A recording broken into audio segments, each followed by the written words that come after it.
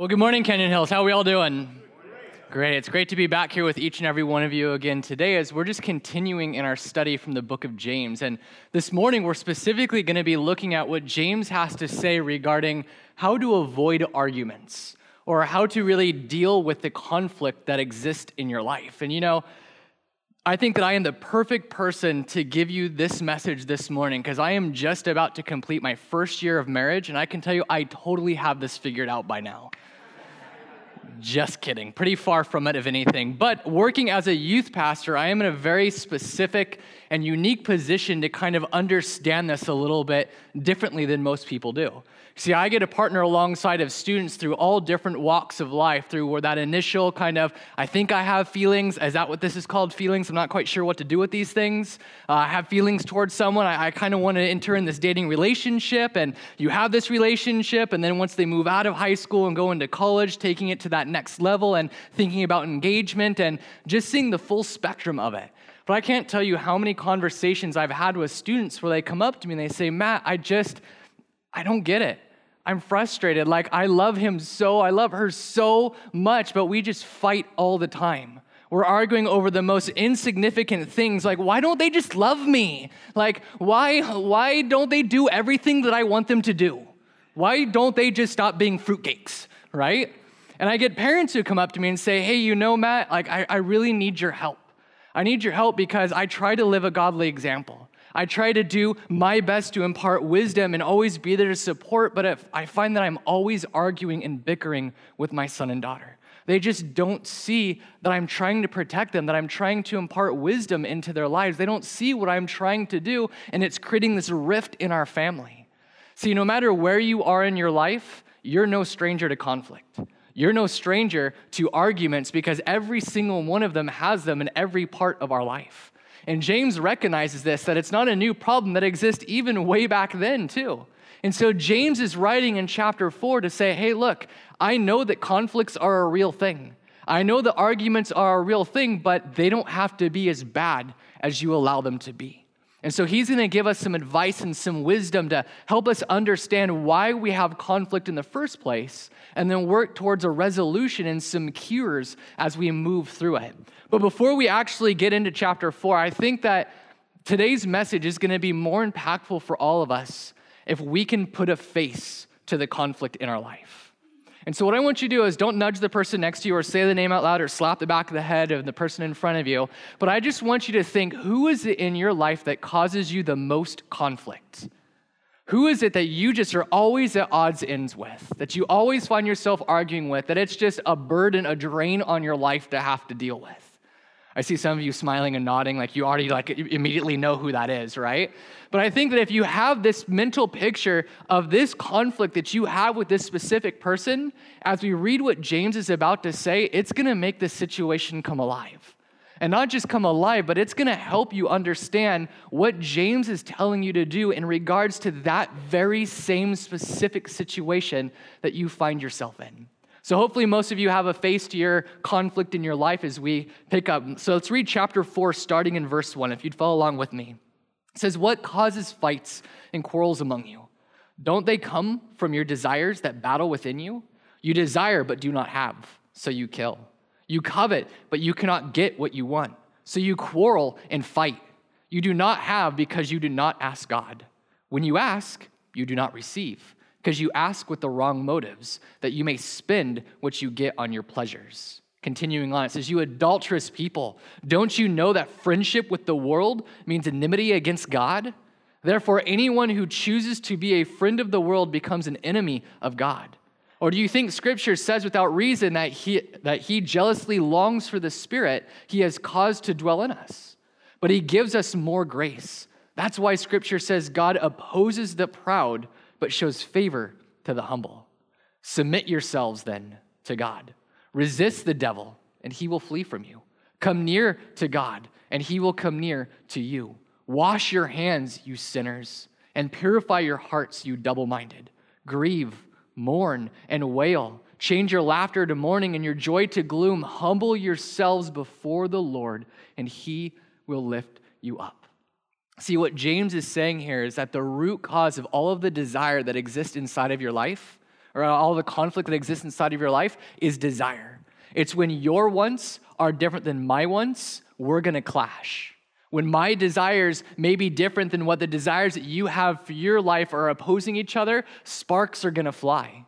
And this isn't something new. This is something that's been ingrained in us since the very beginning of our creation, back to when we were born and we couldn't even speak. Many of you know that if a child's needs aren't instantly gratified, if its desires aren't instantaneously met, that child lets you know that there is conflict in the world, right? They will cry, they will wail, they will scream, they will throw a tantrum, they will do whatever it takes to show you that there is conflict in life because their desires are not being met. And this isn't just in our infancy ages, it even translates into our relationships and into our marriages as well.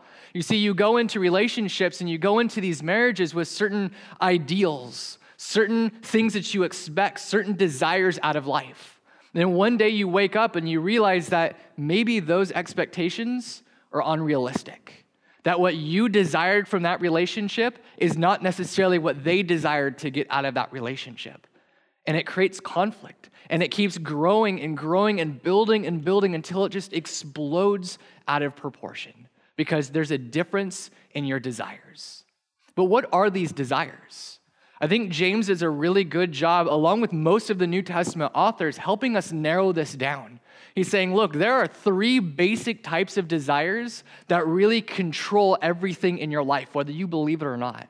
And these same 3 basic desires are the reasons why you have conflict in your life. So I'd like you to write them down with me as we study them because it's so important that we recognize these as we move into this topic about avoiding arguments, because if we can identify what the root cause of the desire is in our life, it may help us solve some of the issues before they even begin. So James says this, starting off with the first point, he says the first desire is the desire to have. It's the desire to have. This is about possessions. This is materialism. This is the idea of I always want more, right? The way that James says it is like this. He says, you desire, but do not have, so you kill. He says, you desire, but you do not have. You see, God gave us things in this life to enjoy, to use. That's the whole purpose. We're to use them to love upon people, to enjoy the things that we have. But somewhere down the road, we got this backwards thinking saying, no, we're supposed to love things and use people, where we start to manipulate people. We start to coerce people. We start to maneuver people around just to get what we want to get out of life. Because it's all about me. It's about having what I want to have in this life. And it creates conflict. It creates strife. It creates issues as you try to push this forward onto other people. And the problem is that when we start loving things and using people, it explodes. It creates conflict. You know, it's no wonder why George Gallup in the Gallup polls, he says that 56% of all marriages that end in divorce are over financial issues. It's this idea of I always have to have the latest and the greatest. I always have to have these things because these things define who I am. And that desire, that greed to have more and more, it consumes you. And it controls you, and it pushes other people away. You know, we as Americans, we live in this great nation that has this ideal that our Constitution says the pursuit of life, liberty, and the purchase of happiness. But we all know that that's not true. We all know that you can't buy happiness because there's always something new. There's always something greater, and as soon as you get one brand new thing, it's already obsolete by the time that it reaches your hands. You can never be satisfied with this need to be consumed with the latest and the greatest, and it leaves you feeling empty inside, and that desire just builds even more. And that feeling of being empty is actually the second root desire that we see. It's the desire to feel. The desire to feel. This is all about feeling good. It's about finding pleasure in life. It's about this idea of I'm going to do whatever it takes to be happy, to be satisfied, to be comforted in what's going on around me. The way James puts it in verse 3, he says this. He says, you cannot get what you want. You cannot get what you want. Another translation says you want only what gives you pleasure. Now, don't get me wrong. Things in this life were meant for us to enjoy. We're supposed to enjoy this life. 1 Timothy 6:17 says God made everything for our enjoyment. But when the feeling of pleasure, When this idea of, oh, this makes me feel good, so I'm going to continue to do it, when that takes control of your life, it pushes people away. It offends people because they're not on that same page. And the point is this, folks, when you put your comfort, when you put your own personal wants and desires, how you want to feel in the moment, what you want to happen above the needs of other people, it's going to make them estranged to you. It's going to push them further and further away and create conflict deeper than anything you've ever experienced inside of your life. And the third desire that James shows us is this. It's the desire to be. The desire to be. And what I mean by this is all about pride. It's all about popularity. It's all about prominence. It's about being something great, right? It's all about me. And I like it. Frank Sinatra, he wrote a song that kind of had to deal with this, and he says, and I did it all my way. Because that's what this world has come to. It's all about me. Look at me. Look at me by the way that I dress. Look at me by the job that I have. Look at me by the friends that I keep, by the things that I buy. Look at me by the status that I hold. Look at me, look at me, look at me. It's all about taking that next step to always be number one, to be the most interesting person around, to be the popular person in that group. You have that desire that just consumes you to be something great, and that pride pushes people away. That pride starts to wreck your relationships with other people. It wrecks your marriage and all of these things. And this isn't something new. Scripture even talks about this. In Proverbs chapter 13, verse 10, it says, pride leads to arguments. Do you know why? Because pride doesn't want you to give in. Pride doesn't want you to compromise. I guarantee you that every single person in this room has had an argument or a conflict at some point in their life where after halfway through this argument, however long it's been, you realize that you actually are the one at fault. But instead of admitting you're wrong, you keep pushing. You keep arguing because you don't want to be seen as the bad guy. You will do whatever it takes to switch the focus to make it seem like you're the victim and the other person is the villain, because pride consumes us. Pride controls us, and pride leads to arguments because you're not willing to give in. You're not willing to compromise or to make amends where you know that you need to, but you just don't want to. And it's so hard because it's related to this idea of our desires not being filled. We get prideful because our desires aren't being satisfied. And you know why they're not being satisfied? Well, James tells us, going back to verse 2 and 3, he says, you do not have because you do not ask God. And when you ask, you do not receive because you ask with wrong motives, that you may spend what you get on your pleasures. James makes it very clear. He says the reason you are not being satisfied in life, the reason your desires are not being met is because you're not asking God. You're asking other people. You're going to things. You're looking for that answer in things. You're trying to do it yourself. And if you do pray, well, you're praying with the wrong motives. You're praying with a selfish desire that exists deep down inside of your heart, and it's pushing people out of your life. You know, Scripture makes it very clear in multiple places. It says that God wants to give you the desires of your heart, but he only will do it if you come with a sincerity of heart, with a genuineness of your faith and saying, God, I can't do this on my own.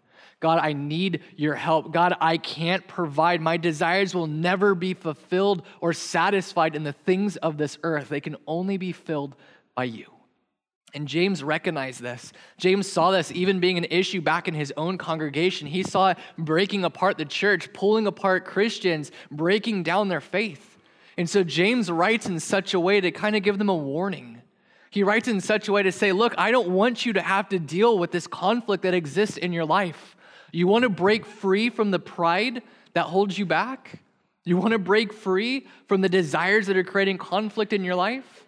Well, then the ultimate resolution is this. It's humility. And write this down. It's humility. The resolution, the cure for our conflict is to come at it with a humble heart, the humble approach.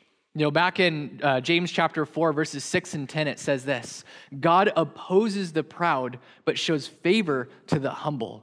So humble yourselves before the Lord, and he will lift you up. You know, another translation, I like it. It says that God will give you the desires, that God gives grace to the humble. You know what grace is? It's the God-given power to change. Do you want change? Do you need change in your life? in your marriage, in your relationships, in your working friendships, whatever it may be? Do you need something to change because you just find that you're always at conflict with someone? Well, if you do, then you need the grace of God. You can't do it on your own. And God's not going to give grace to the people who are prideful and they come saying, no, I can do this all my way. It's my will be done. No, God gives his grace to the people who humble themselves and say, Father, I cannot do this on my own. It's your will that be done. Father, let your will be done in this place. And so James recognizes this and he says, look, I encourage you all to be humble, that when you find yourself in the midst of conflict, the cure for that conflict is a humbleness of heart. Don't let your pride take control. Don't let your desire or your greed or your envy consume you to where you're always fighting with other people. But be humble as you approach each and every situation. Now that sounds great, but James says, I know that is just words out of my mouth. He says, let me give you some actual practical steps that you can take to truly cure the conflict that exists in your life, to truly make it through even the deepest and darkest moments that you have. And so the first one that he gives us is this. He says, you need to learn to give in to God. To give in to God. You know, in verse 7, it said, submit yourselves then to God. This simply means let God be the God of your life. Stop trying to play the role of God. Stop trying to do everything yourself. Stop trying to control everything yourself because it's never going to work. You know why it's never going to work? Because earlier on, back in verse 1, James writes and he says, there's these desires that wage war inside of you. You see, our desires, they aren't just outward conflicts that we have with other people. They're conflicts that we also have with ourselves. Oh, I'm not good enough for this. I don't have enough strength to do this. Oh, I may be too good for this. It's this war that rages inside of you. And it fills you with fear and stress and anxiety and bitterness. And you don't know what to do with it, so you just unload it. You unleash it to whoever happens to be around you. And it's unfair because these are the people that love you the most that don't deserve this, that are hurt by the things that you say because you're choosing to take control of your life rather than giving it over to God. And God says there's so much more for this. He says if you want to work through these, the first step you got to take is let peace rule on the inside. You've got to let peace consume your heart so it can overflow into everything that you do. You know, in Colossians, Paul writes and he says, let the peace of Christ rule in your heart. Folks, I can tell you that when you put the love of Christ in the center of your life, when you fill yourself with his peace, it overflows into every aspect of your life. It allows you to remain calm, even in the deepest, darkest of arguments, the most violent of conflicts that you have in your life. It allows you to stop, to rationalize, and to think, how would God want me to respond in this moment? How can I show love in the midst of this conflict that is tearing apart my life? What is it that God wants me to do? And that only comes when you get the peace of God that exists inside your life. The second thing that James tells us to do is this. He says to get wise to Satan. To get wise to Satan means to be alert, to be prepared. He says to recognize the conflict and the arguments that exist in your life and recognize where their source comes from. James says, resist the devil and he will flee from you. This word resist, it's a war term. It means to stand firm against, to prepare yourself for battle, to stand firmly and be ready. You see, because Satan, the devil, is going to come at you with everything that he's got. He's going to come at you and he's going to throw whatever he can in front of you to ruin your relationships, to ruin your marriages, to ruin your working atmospheres. He's going to fill you with doubt and anxiety and stress and fear and worry. He's going to just try to destroy everything that's good inside of you because that's who he is and that's what he wants to do. But we need to stand firm against this. Even Paul writes in 2 Corinthians chapter 2, he says, in order that Satan might not outwit us, we are not unaware of his schemes. Paul says you need to be aware of the tactics of the devil. You need to know what he's trying to do. He doesn't stand there like we depict him in movies, this big red guy with a pitchfork just poking people, laughing at their misery. No, you know what his tactic is? His tactic is to play on your wounded pride. His tactic is to speak little sweet nothings into your ear in the midst of a conflict, in the midst of an argument, to make you think that maybe you're not good enough, Or maybe you're better than this, and it causes you to argue with more passion, to say things that you don't mean to say, to do things that you don't mean to do, because the devil is real, and he's at war against us. So how do we combat this? How do we resist the devil? Same way that Jesus did. We memorize scripture. We have fellowship with God. We go back to the verse in Proverbs where he says that pride leads to arguments. That when you find yourself in the midst of a conflict, in the midst of an argument, that you can stop, that you can center yourself in who God is, and the power and the grace and the mercy and the forgiveness of God, and say, I know that God is in control of this situation. I know that God's got my back through this. So no matter what Satan throws at me, he's not going to win. I'm not going to let him take control of this argument and compromise who I know that I am as a Christian. So we need to get wise to Satan. We need to push through his tactics and resist the devil. And there's such a great promise at the end of this. He says, resist the devil and he will flee from you. I don't know about you, but I want the devil to run in fear every time he sees me coming. And that's the promise that James says, if you have the peace of God, if you grow in Christ, if you let him be the centermost of who you are, the devil knows he can't win and he's going to run away in fear. But it only comes when you surrender yourself to the loving peace and the grace and the mercy of God.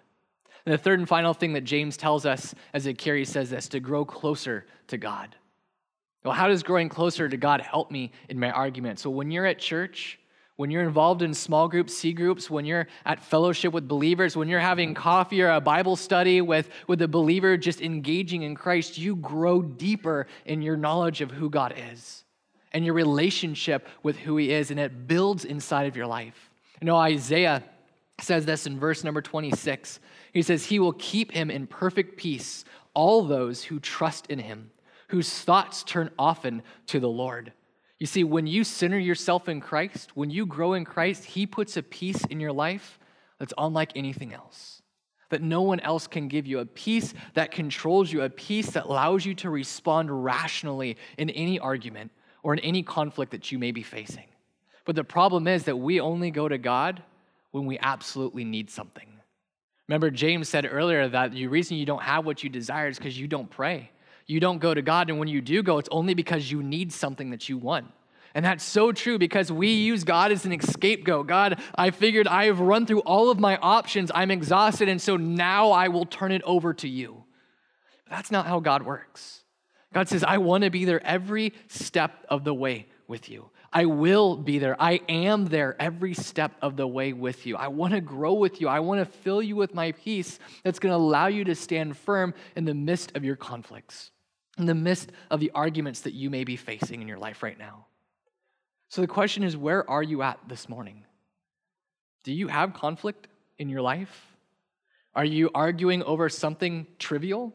Over something that is so small, but yet the argument is so big that it doesn't have to be?